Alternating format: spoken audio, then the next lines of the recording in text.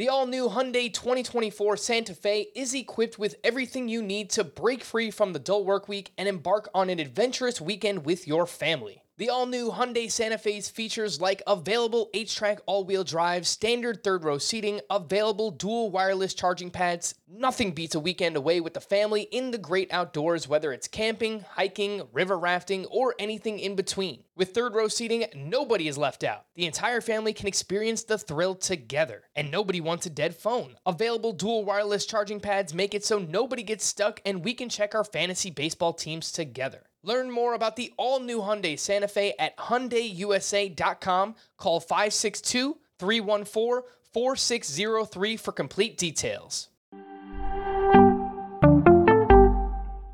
Welcome to the Fantasy Baseball Today podcast from CBS Sports. And first pitch crushing! Deep left field! This is way back! Walk 'em off! Got a fantasy question? Email fantasybaseball@cbsi.com. Get ready to win your league. Where fantasy becomes reality. Now here's Frank, Scott, and Chris. It's mailbag time. Welcome into Fantasy Baseball Today on Saturday, March 5th. I am Frank Stanfield, joined by Chris Towers. We have a bunch of your Apple Podcast questions, emails, and some fantasy justice later on. How's it going, Chris? Oh, here's the mail. It never fails. It makes me... Frank, is that one age appropriate for you? Are you aware of that one? Is that Blue's Clues? That is Blue's Clues. Yes. Very good. Very good. Yes. Did you? I got very emotional at Steve from Blue's Clues return. I don't know if you saw that viral video that went out, but really got me. It's an important part of my childhood. I did see it. It was cool. I no chance I was as emotional about it as you were, Chris. But that goes without saying. I'm an emotional guy. I get emotional at pretty much everything. I had a phase. I think I just go like in and out of those time periods of my life, but I'm sure it'll be returning sometime soon. Reminder, lots of emails coming in right now, so we apologize if we can't get to all of them, but I will point out that it is much more likely for us to get to your email if it's a short one. So try and keep it as succinct as possible. Yes, we do appreciate the details. So tell us how big your league is, what the keeper parameters are, whatever it might be, whatever details we need, but try and keep it as short as possible. That will definitely help us. Not only... Also, if you send us free stuff, bribery will always work. I won't say no. Chris likes beer. I like beer.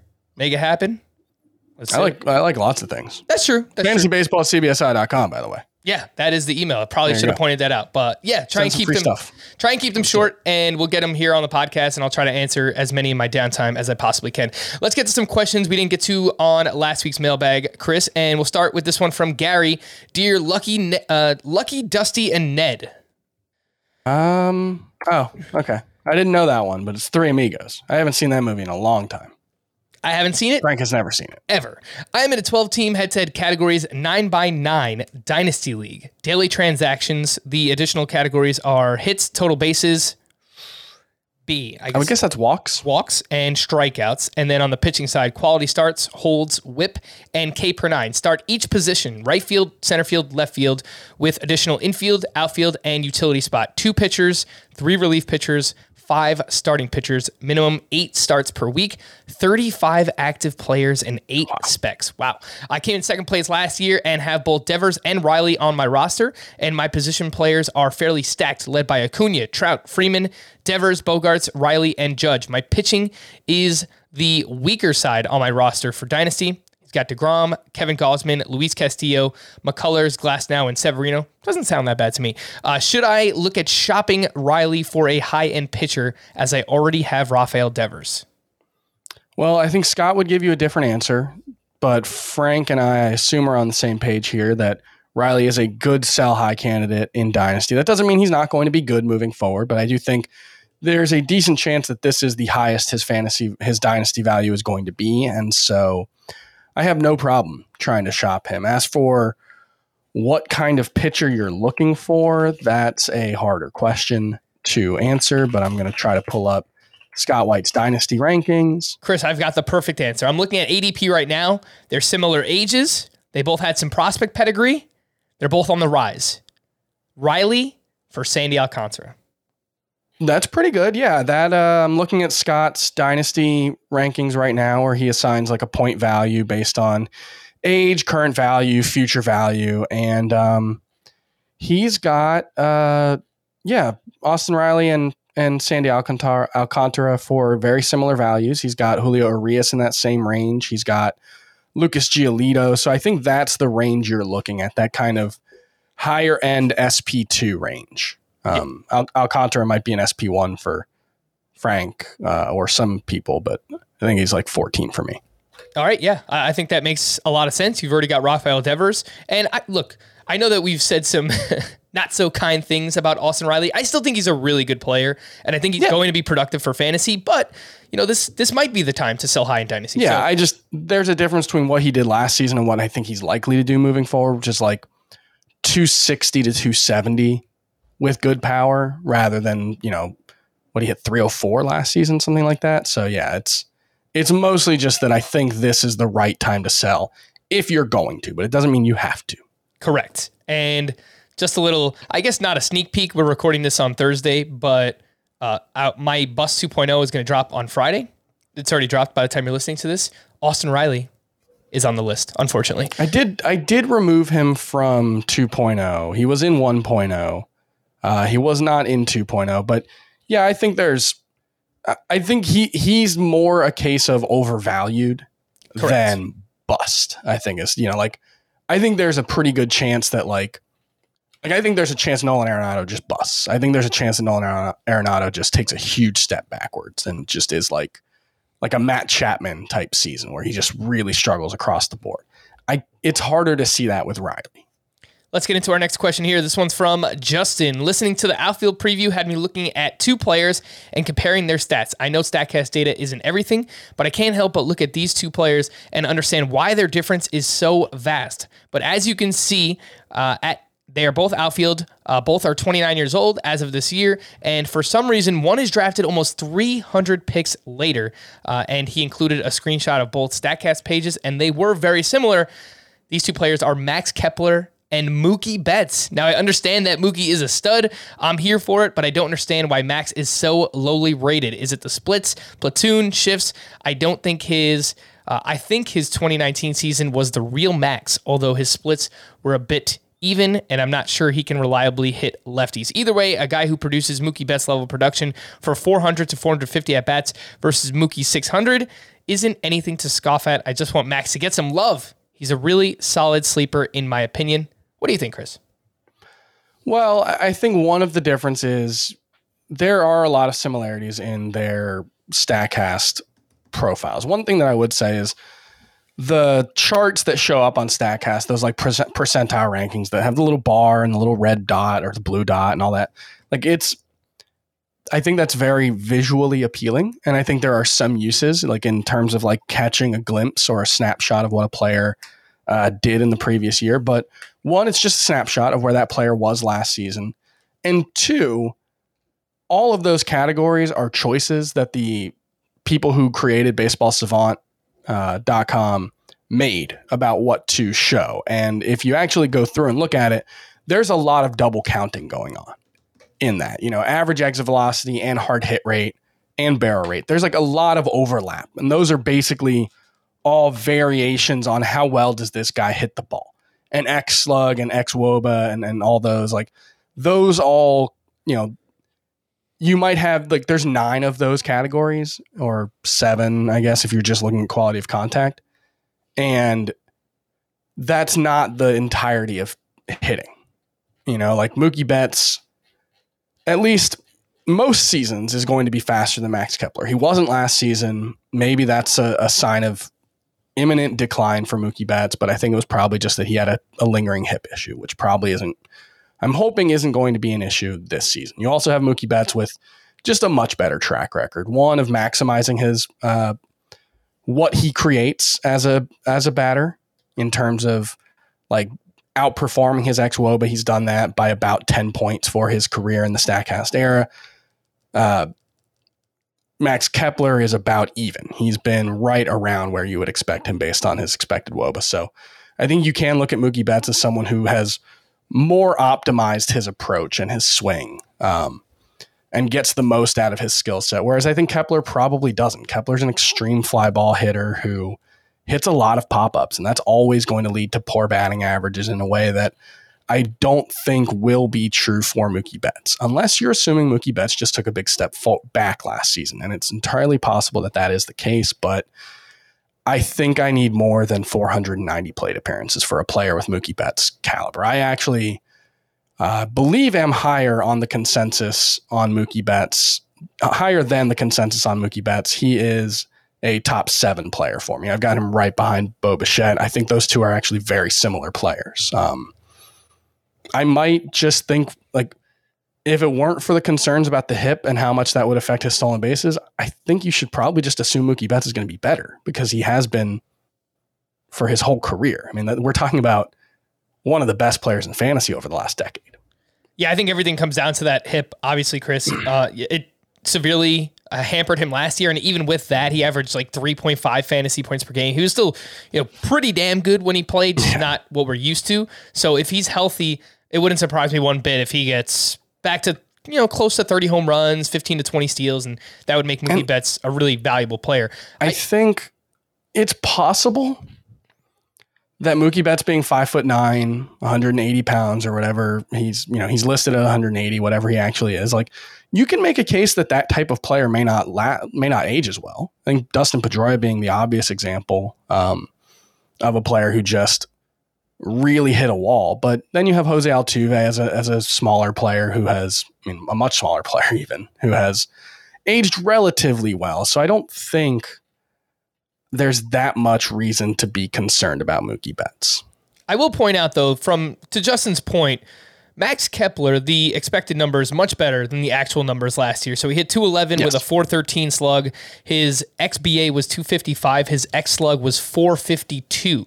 I will point out he had his career year at the height of the bouncy ball in 2019 when he hit 36 home runs. He posted an 855 OPS. So I don't think he comes anywhere close to that, but I do think that there's room for the batting average to bounce back. He's got really good plate discipline. He walks quite a bit. The efficiency on the base paths the past 2 years, don't trust that one bit. Yeah, But can he stole 10 bases on 10 attempts last season. You're better off expecting 5 this season. I actually did a little bit of research on that earlier today.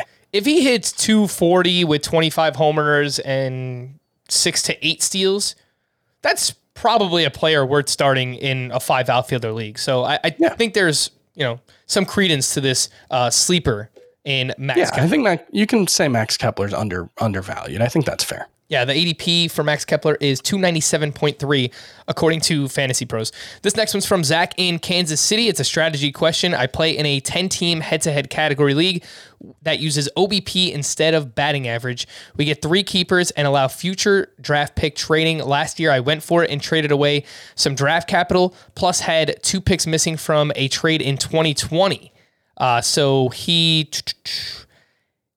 traded away his 4th, 6th, 8th, 11th, 12th, 13th. That's what it sounds like here. Ouch, time to pay the piper. I did some mocks and studied rankings and was wondering if it's crazy, if this is a crazy idea, to go all in on the 5 pitching categories and then chase home runs for all hitting positions. Full punt on OBP and steals, and maybe in runs. The keepers would be Shane Bieber in round 7, Lucas Giolito in round 24, and Freddie Peralta in round 26. To do this, I take Cole or Burns and an elite bat at the 9th, 12th overall turn, and 3rd round and 5th round, no 4th. I try to grab the top relief pitchers. So he would have 4 starting pitchers, 2 stud relief pitchers, but literally only 1 bat going into the 9th round, but have trade bait and a strong grip on 5 categories. Or do I? Yeah, no, you wouldn't have a strong grip on 5 starting pitcher category or pitching categories because pitchers are really, really hard to predict and they bust at a really high rate relative to hitters. And that's less true for the range of pitchers we're talking about, like the high end guys, they tend to hit at a higher rate. But I guess in the situation that this person is dealing with, this person is Zach, I guess you're kind of in a no good outcomes kind of situation because of how much you've given up. So you kind of have to go for some kind of outlier approach. And I think there's value in leaning into what you already have with Bieber, Giolito, and Peralta, getting more elite pitchers. The one thing I would say is it might make sense to try to be really active early on in the season and trade some of those pitchers, just because they're not all going to hit. And if you can turn, like Shane Bieber especially, I think makes a lot of sense to try to trade early in the season, like even before the season if you could, and get a second or third tier starting pitcher, maybe like a Max Fried plus something. I think that's what I would try to do. Now, I will point out, Chris, I've been with you in that I'm worried about Shane Bieber and his shoulder. We heard from the source himself. Someone tweeted at Shane Bieber on Thursday, and they asked, how's the shoulder doing? Are you going to be 100% whenever the season starts? And Bieber said, I've been 100% for a while now. Been working in silence. That's just how I like to do it. Always appreciate the concern, though, and can't wait to get things going. So Shane Bieber, the question isn't, is Shane Bieber healthy in April? And this is something that I've said for a lot of these injury risk players, or, it's not a question of whether Shane Bieber's healthy right now or healthy in April. It's a question of whether he can get through 6 months of baseball, or, as is looking increasingly likely, 5 months of baseball, unfortunately.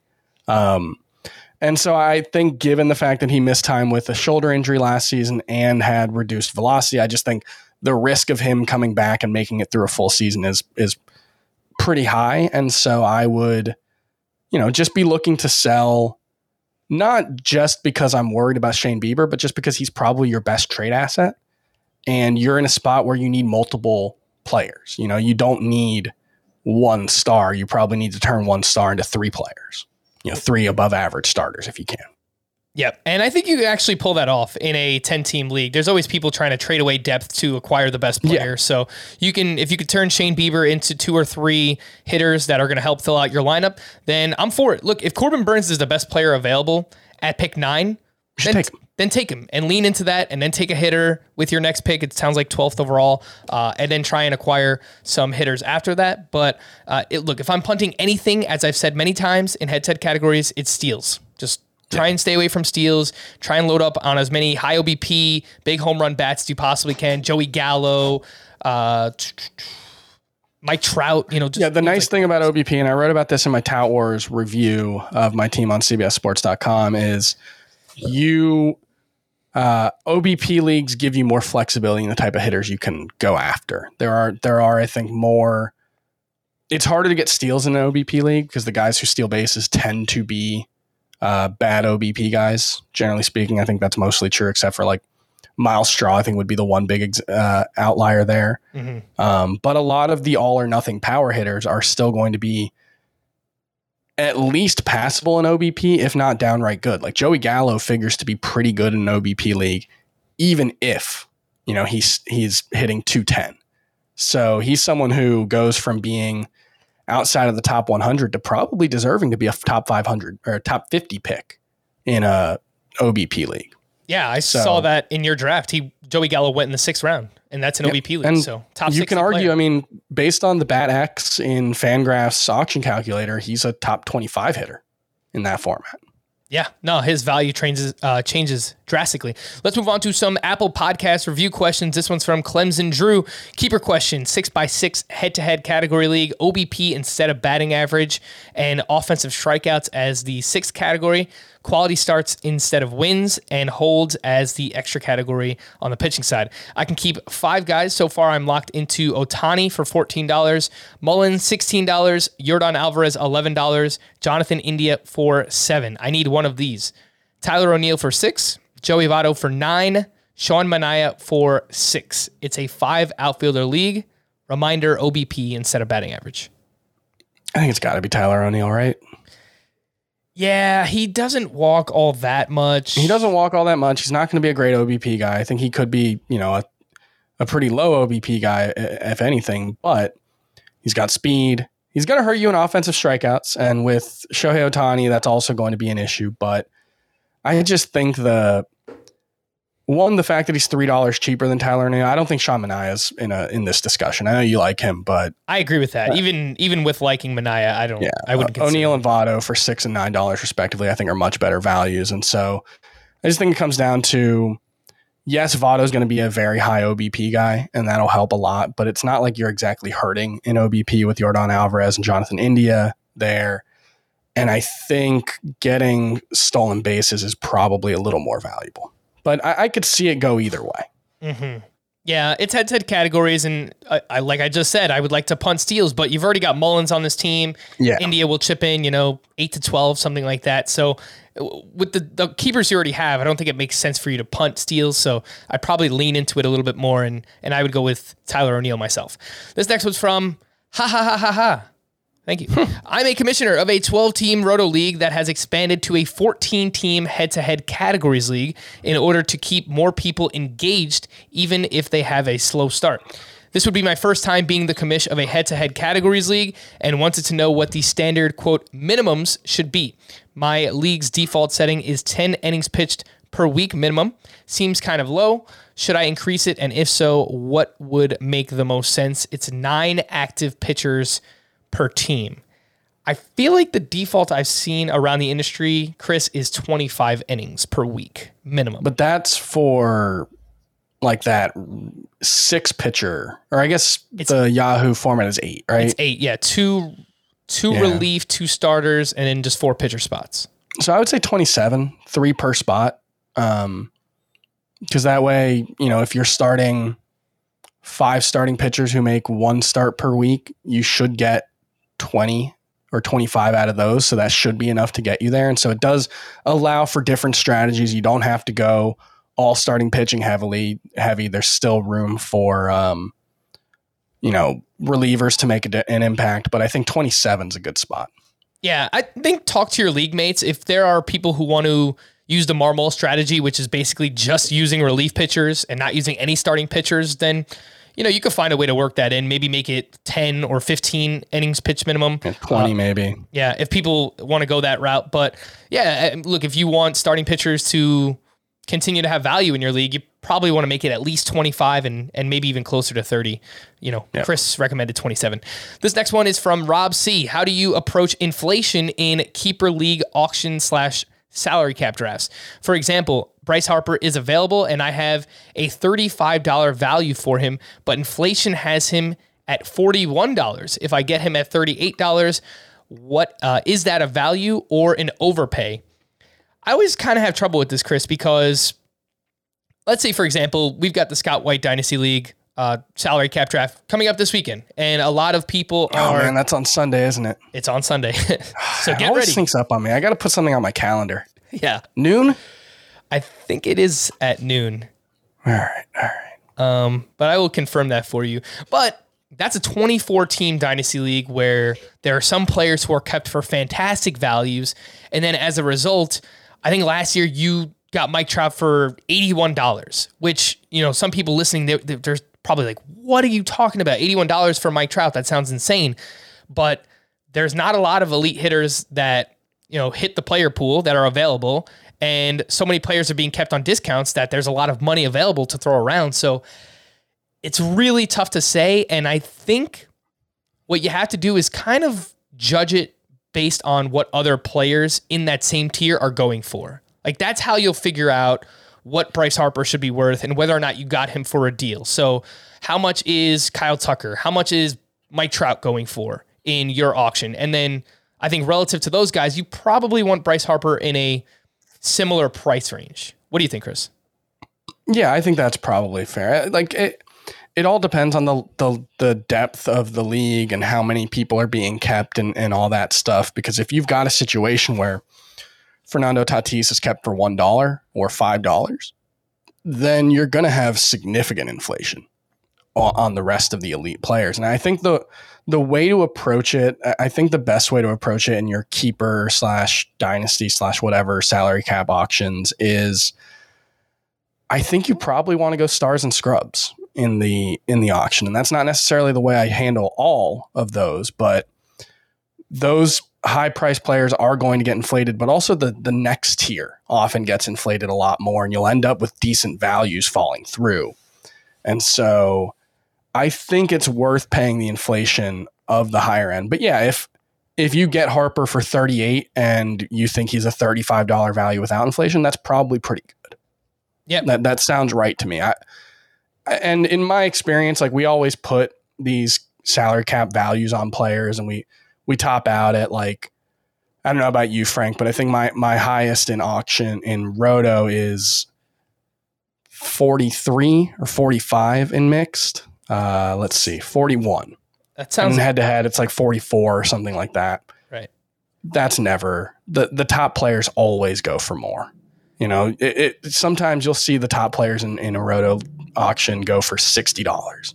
That's not out of the question. And so you have to keep all of that in mind, and you can't really stick with specific values, because if you're always just looking for, am I getting this guy at a good value?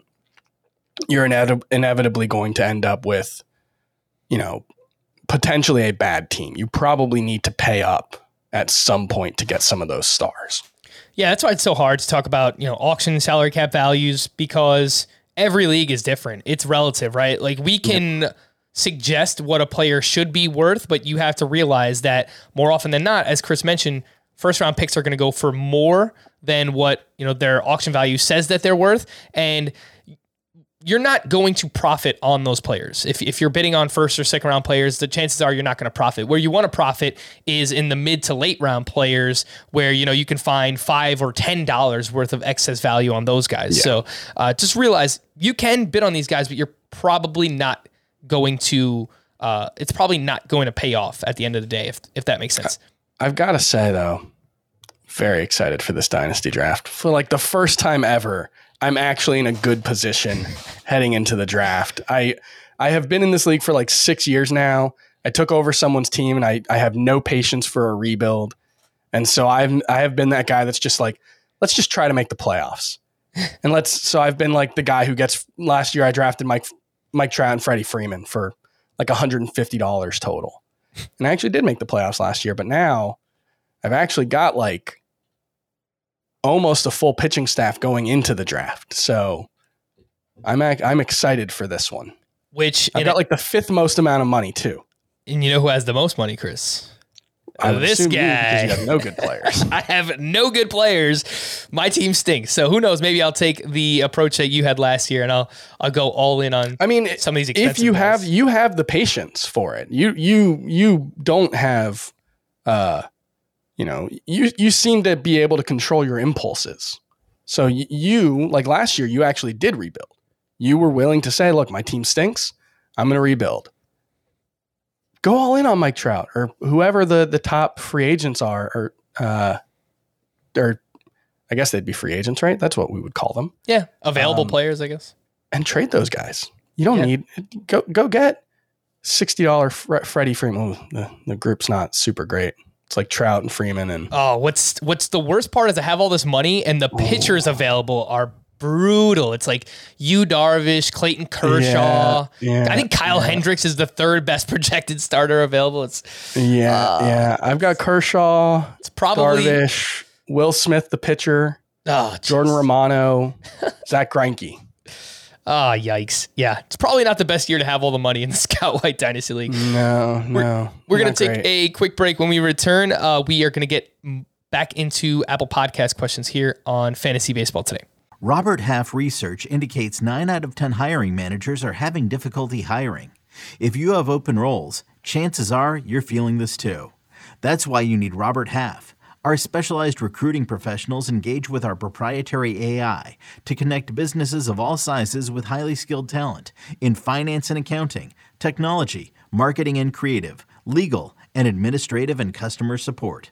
At Robert Half, we know talent. Visit roberthalf.com today. Every sport has their big, juicy controversy. Boxing has the Mike Tyson ear bite. Cycling has Lance Armstrong. Baseball has its steroid era. Curling has Broomgate. It's a story of broken relationships, houses divided, corporate rivalry, and a performance-enhancing broom. It was a year I'd like to forget. Broomgate, available now. All right, Chris, let's try to get through these a little bit quicker, see how many questions we could actually get to. This one's from #BringBackTheSonics. The glove, Gary Payton. Let's do it. Keeper question. Each player moves up one round each year, can only keep for 3 years. 10-team head-to-head categories with runs, home runs, RBI, net steals, OPS, slugging. On the pitching side, quality starts, saves plus holds, K per 9, innings pitched with a minimum of 35, ERA, and WHIP. Choose 3. Luis Robert in the 5th round for 1 more year. Corey Seager in the 6th round for 1 more year. The following players each have 2 years left. Trout in the 1st, Grandal in the 11th, Severino 23rd, Verlander 24th, Syndergaard 21st, Clevenger 24th, Montas 17th, Winker 24th, India 24th, Votto 24th. All right, lots of names there, Chris. Choose 3. I think Robert is the obvious answer in the 5th round. Seager in the 6th, I think he's fine there, but I don't think you probably want to keep him at that price. I don't know if it's enough of a value. So I would go with Robert in the 5th, Verlander in the 24th. And I think either Votto or India in the 24th or 23rd, however it would work out if you have 2 guys in the same round. I would prefer Votto. I have him ranked higher, but obviously I know a lot of people have India higher. So yeah, it's a 10-team league, so you want as much impact as you could possibly get. Trout's probably worth a first-round pick in an OPS league. Yeah. You have other strong values there. I agree with Robert. I agree with Verlander. I kind of even though I don't like Winker much this year, 24th round is pretty damn good for him too. I think you're deciding between the Reds there. Mm-hmm. I'll go with India. I'll go Robert, Verlander, and India. But some really good options. This one's from Caliper? I think that's what that is. I'm in a 5x5 category league and can keep 2 players based on previous year's draft round / waiver ads. Who do you recommend? Zach Wheeler in the 7th, Robbie Ray in the 8th, Castellanos in the 8th, Will Smith Dodgers for the 14th, Tyler Mahle in the 16th, Jake Cronenworth in the 20th. I think Will Smith is the obvious answer. And then I would go with Wheeler in the 7th over Ray in the 8th. Correct. I am with you. Wheeler and Will Smith. Let's do that. This one's from Nap51. AL only 15-team head-to-head categories. I never understand how people can play head-to-head leagues with odd amount of teams. Does that make sense? Anyway. Maybe you do all play, or maybe you just have a bye. One person's on bye every 15 weeks. I don't know. Keep as many as 9 players. Categories: total bases, OBP, slug, and then the normal hitting categories. Pitching, you got strikeouts, quality starts, ERA, WHIP, K per 9, K to walks, saves plus holds, and home runs allowed. Definite keepers: Vlad, Jorge Polanco, Jared Kelenic, Garrett Cole, Robbie Ray, Logan Gilbert. Need 3: Nelson Cruz, Nathan Eovaldi, Sean Manaea, Frankie Montas, Tyler Glasnow, and if Bobby Witt starts the season with the Royals, I'll have to use a keeper on him to pull him up from my minor league squad, which I would agree with doing. So I still choose your top 3, Chris, outside of Witt. So the one thought I had with this format, if you think about it, there's only 2 categories where starting pitchers have real surplus value. If you think about it, it's strikeouts and quality starts, right? Because the other counting stat's going to hurt starting pitchers, home runs allowed, and everything else is a rate stat.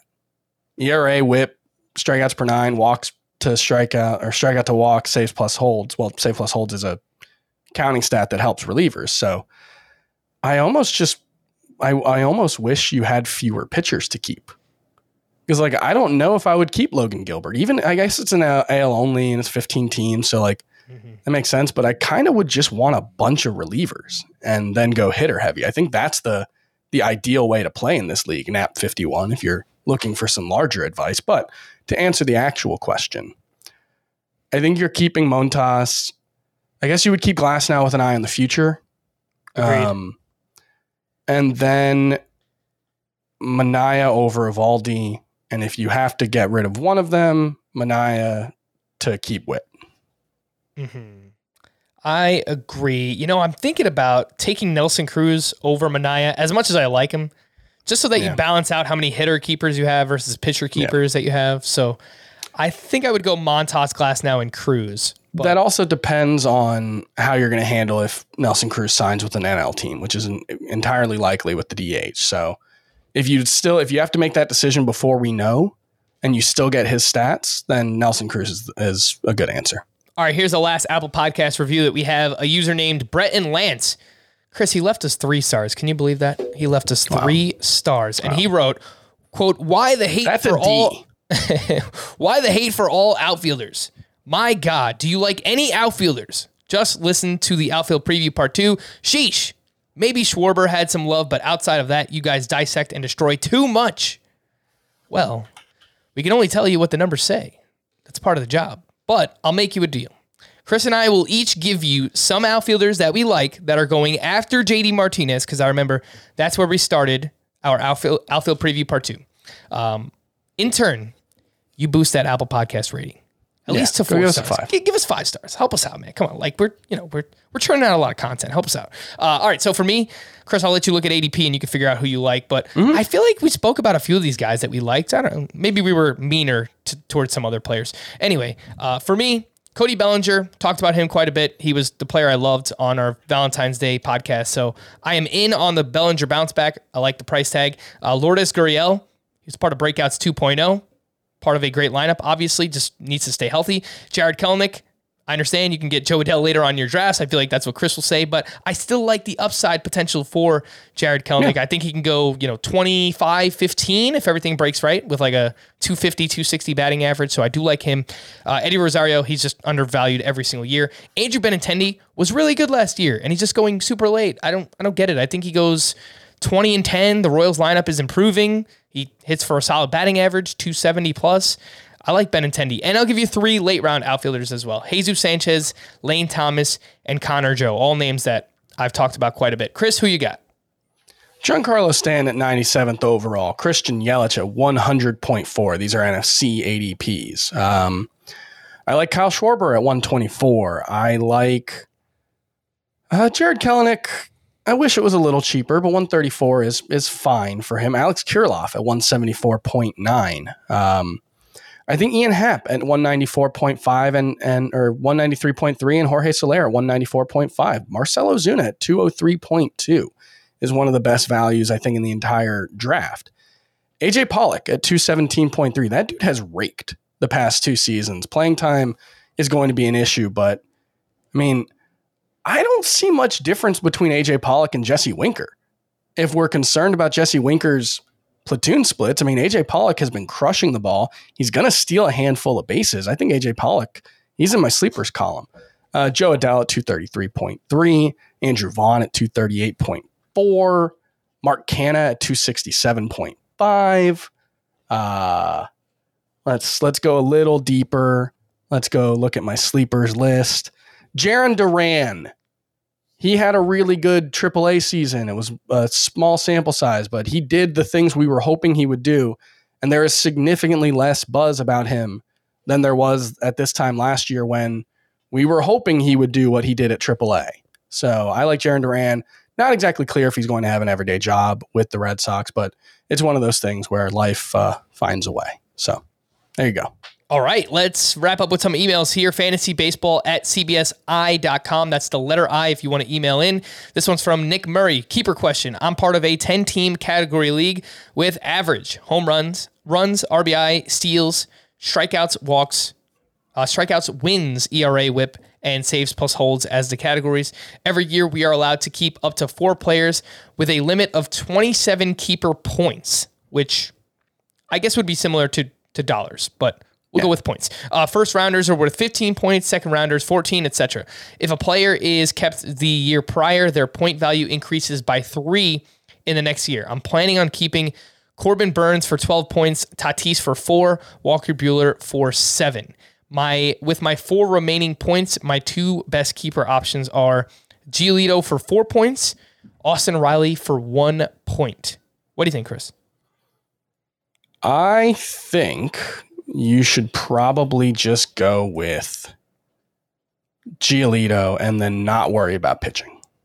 I think take Burns, Buehler, and Giolito, and just don't get another pitcher until what would be like the 15th round range. I think you just focus on your offense. You've got Fernando Tatis, who I think is the best player in fantasy, to provide the base of your offense, and just go from there. Just hitting as hard as you can for a long time in the actual draft.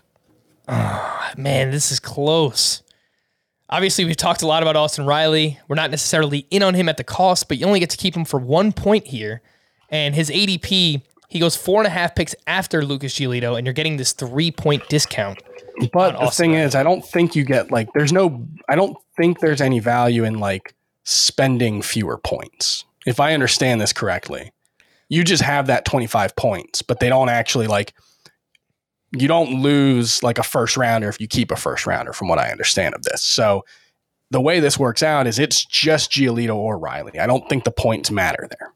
Unless you want to keep the player the next for year, next season, because they increase by 3. Fair. So yeah. I hear you. I think I would go with Riley and go get 2 hitters and 2 pitchers to start. That's fair. You lock up third base and you don't really have to worry about it after that. But I think it comes down to, I have Giolito 4 spots ahead of Riley or 5 spots ahead of Riley in my overall rankings. They're the same auction value, but I think that's what it comes down to. All right, this next one's from Blake. Dear Reggie, Raleigh, and Ricky. Those would be Oakland Athletics, Reggie Jackson, Raleigh Fingers, and Ricky Henderson. Correct. Are they A's who eventually played for the Yankees? Did Raleigh Fingers ever play for the Yankees? I think so. Nope, he did not. So it's just Oakland Athletics. No, he did not. Oakland A's, Padres, Brewers for Raleigh Fingers. Here's the question. Need your help with my keepers, please. 15-team auction, 5x5 roto. Keep 6 with a $3 increase in salary per year. Already keeping 2 hitters. Shohei Ohtani, $8. Kyle Tucker at 17. And 2 starting pitchers. Walker Buehler at 17. Lucas Giolito at $12. Choose 2 of the following. Valdez for 5. McClanahan for 7. Here comes the money. Here we go. Money talk. Here comes the money. Logan Gilbert for 7, Patrick Sandoval for 7, Riley Green, outfield prospect for the Tigers for 7, and DJ LeMahieu for $7. Need 2. This is making me realize I need to move Patrick Sandoval up in my overall rankings because I hadn't done that since I updated his pitcher ranking. He is now a $5 player, which is more than Gilbert, better than Gilbert. So I think for me, it would be Sandoval and McClanahan. Shane O'Mac for sure, $7.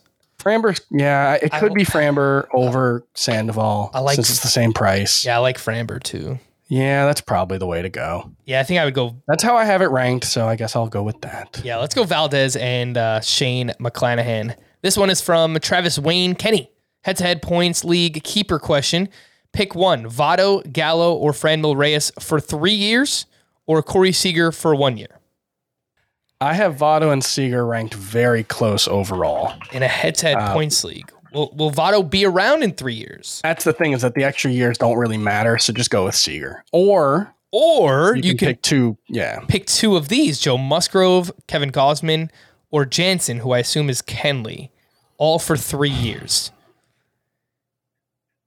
Musgrove and Gausman for 3 years. It's just the thing is, I don't think the 3 years matter with pitchers. Projecting pitchers. If Musgrove and Gausman are outside the top 250 in ADP next year, I don't think anybody would be shocked. Right. But I think picking those 2 might be better than just picking Seager. Yeah, it is a points league, so you want quality pitching. Yeah. I think I would go Musgrove and Gausman and just hope that I can get another impact bat back. But I don't think the 3 years on Musgrove and Gausman matters. I think you're just looking at those as 2022 and maybe 2023.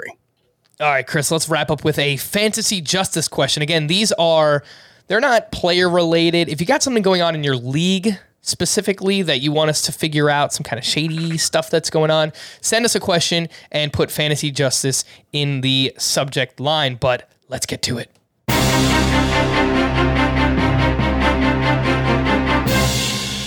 This one's from Rich Wood, writing you today about a fantasy league that I'm in that is currently embroiled in a trade philosophy crisis. We currently use the veto system in a 12-team league. The commissioner who has I see your problem right there. Right there. The commissioner who has a team as well does not vote, and the parties involved in a trade do not vote, leaving 9 members that do vote. If 4 vote to veto the trade, it triggers a commissioner review. In this event, the commissioner, to his credit, does a lot of work. First, he discusses the trade with both parties, getting their point of view. After these conversations, he asks them if they would like to alter the deal or attempt to push it through as is. If they would like to push it through, he then breaks down the trade and how it benefits each side, at least in their view, and emails the breakdown to the rest of the league. After the email, he then conducts another vote from the 9 members who voted previously. If 5 people vote to let the trade go through, it passes. If not, it is vetoed for good. The broad question is, what is your philosophy regarding fantasy trades and a voting system? I'm more interested in what role you think a commissioner should have in vetoing trades. Should he or she be the police of the league, making sure all things are fairly balanced, or should they only act when something is totally lopsided or collusion is suspected? I think you've got the analogy wrong there. I think the police would be where they only step in when something is either totally lopsided or collusion is suspected, or, the justice system, however you want to, in the American justice system, there's law and order or something. I don't know what that actually is. I don't think the commissioner, because where the commissioner's like, okay, now 4 people didn't want the trade, so I have to walk you through it and say, well, this is how it is. Like, that's a nanny. Like, that's the commissioner's not being the police in that instance. The commissioner's being your mommy. And you're all grown-ups. You play in what sounds like I'm going to assume that this is a very serious league, or at least a league that you guys take seriously. In which case, the commissioner should not be holding people's hands through trades. And the commissioner should not be taking a vote of the league to see if they think a trade is fair. If the owners, the managers of the teams themselves believe that the trade is fair, that is all that matters. As long as they're acting in good faith.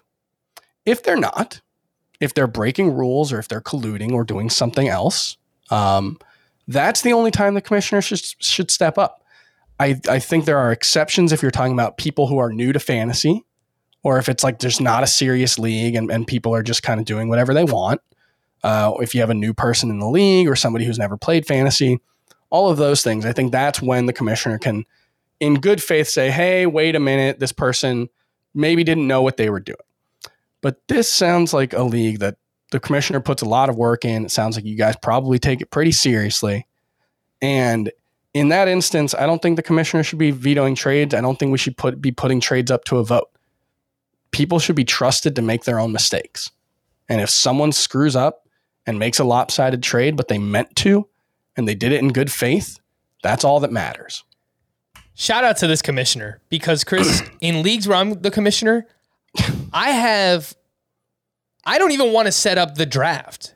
After that, I'm done. Being commissioner sucks. It sucks. It absolutely sucks. It's a thankless job too. It's like, and then if something happens that people don't like, they come to you and they complain.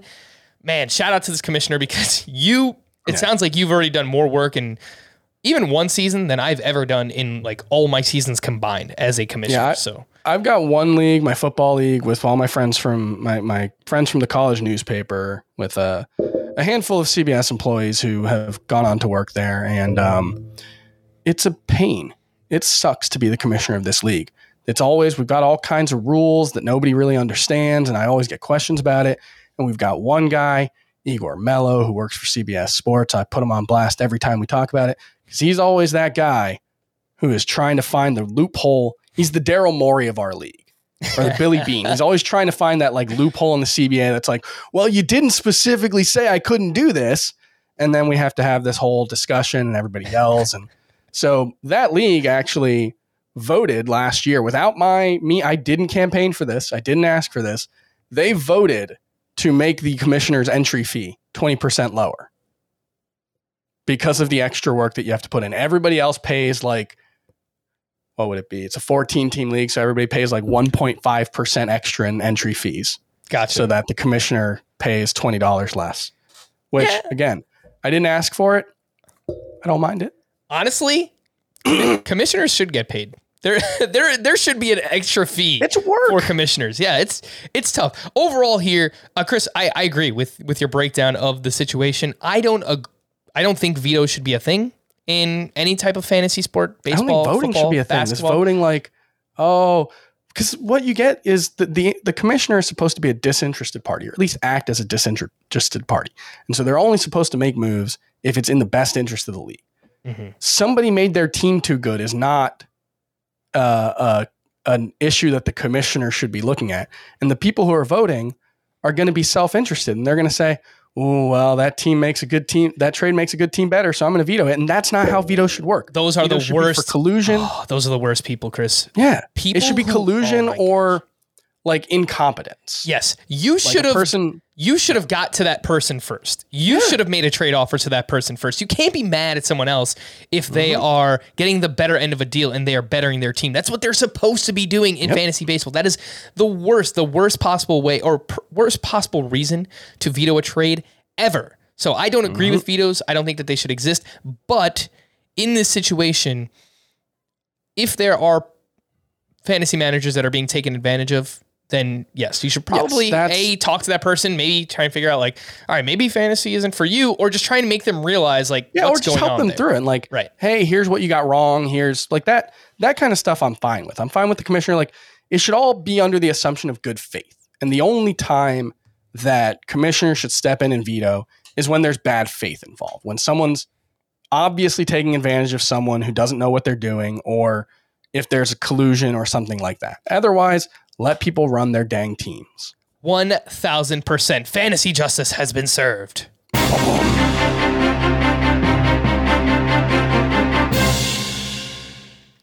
Chris, we haven't heard it yet this year. At the end of Fantasy Justice. Gallo. Oh, no, different thing? You don't remember what we used to do last year? At the end of Fantasy? Yeah! There you go. We finally got one. We're going to wrap there. For Chris, I am Frank. Thank you all for listening and watching this mailbag edition of Fantasy Baseball Today. We'll be back again on Monday. Bye-bye. No!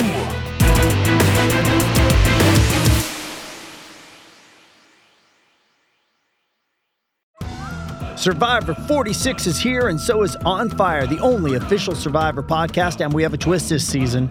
The winner of Survivor 45, Dee Valladares, will be joining us every week. We're going behind the scenes of the biggest moments, the how and the why things happen, and the strategy and analysis you can only get from someone like me, a Survivor winner.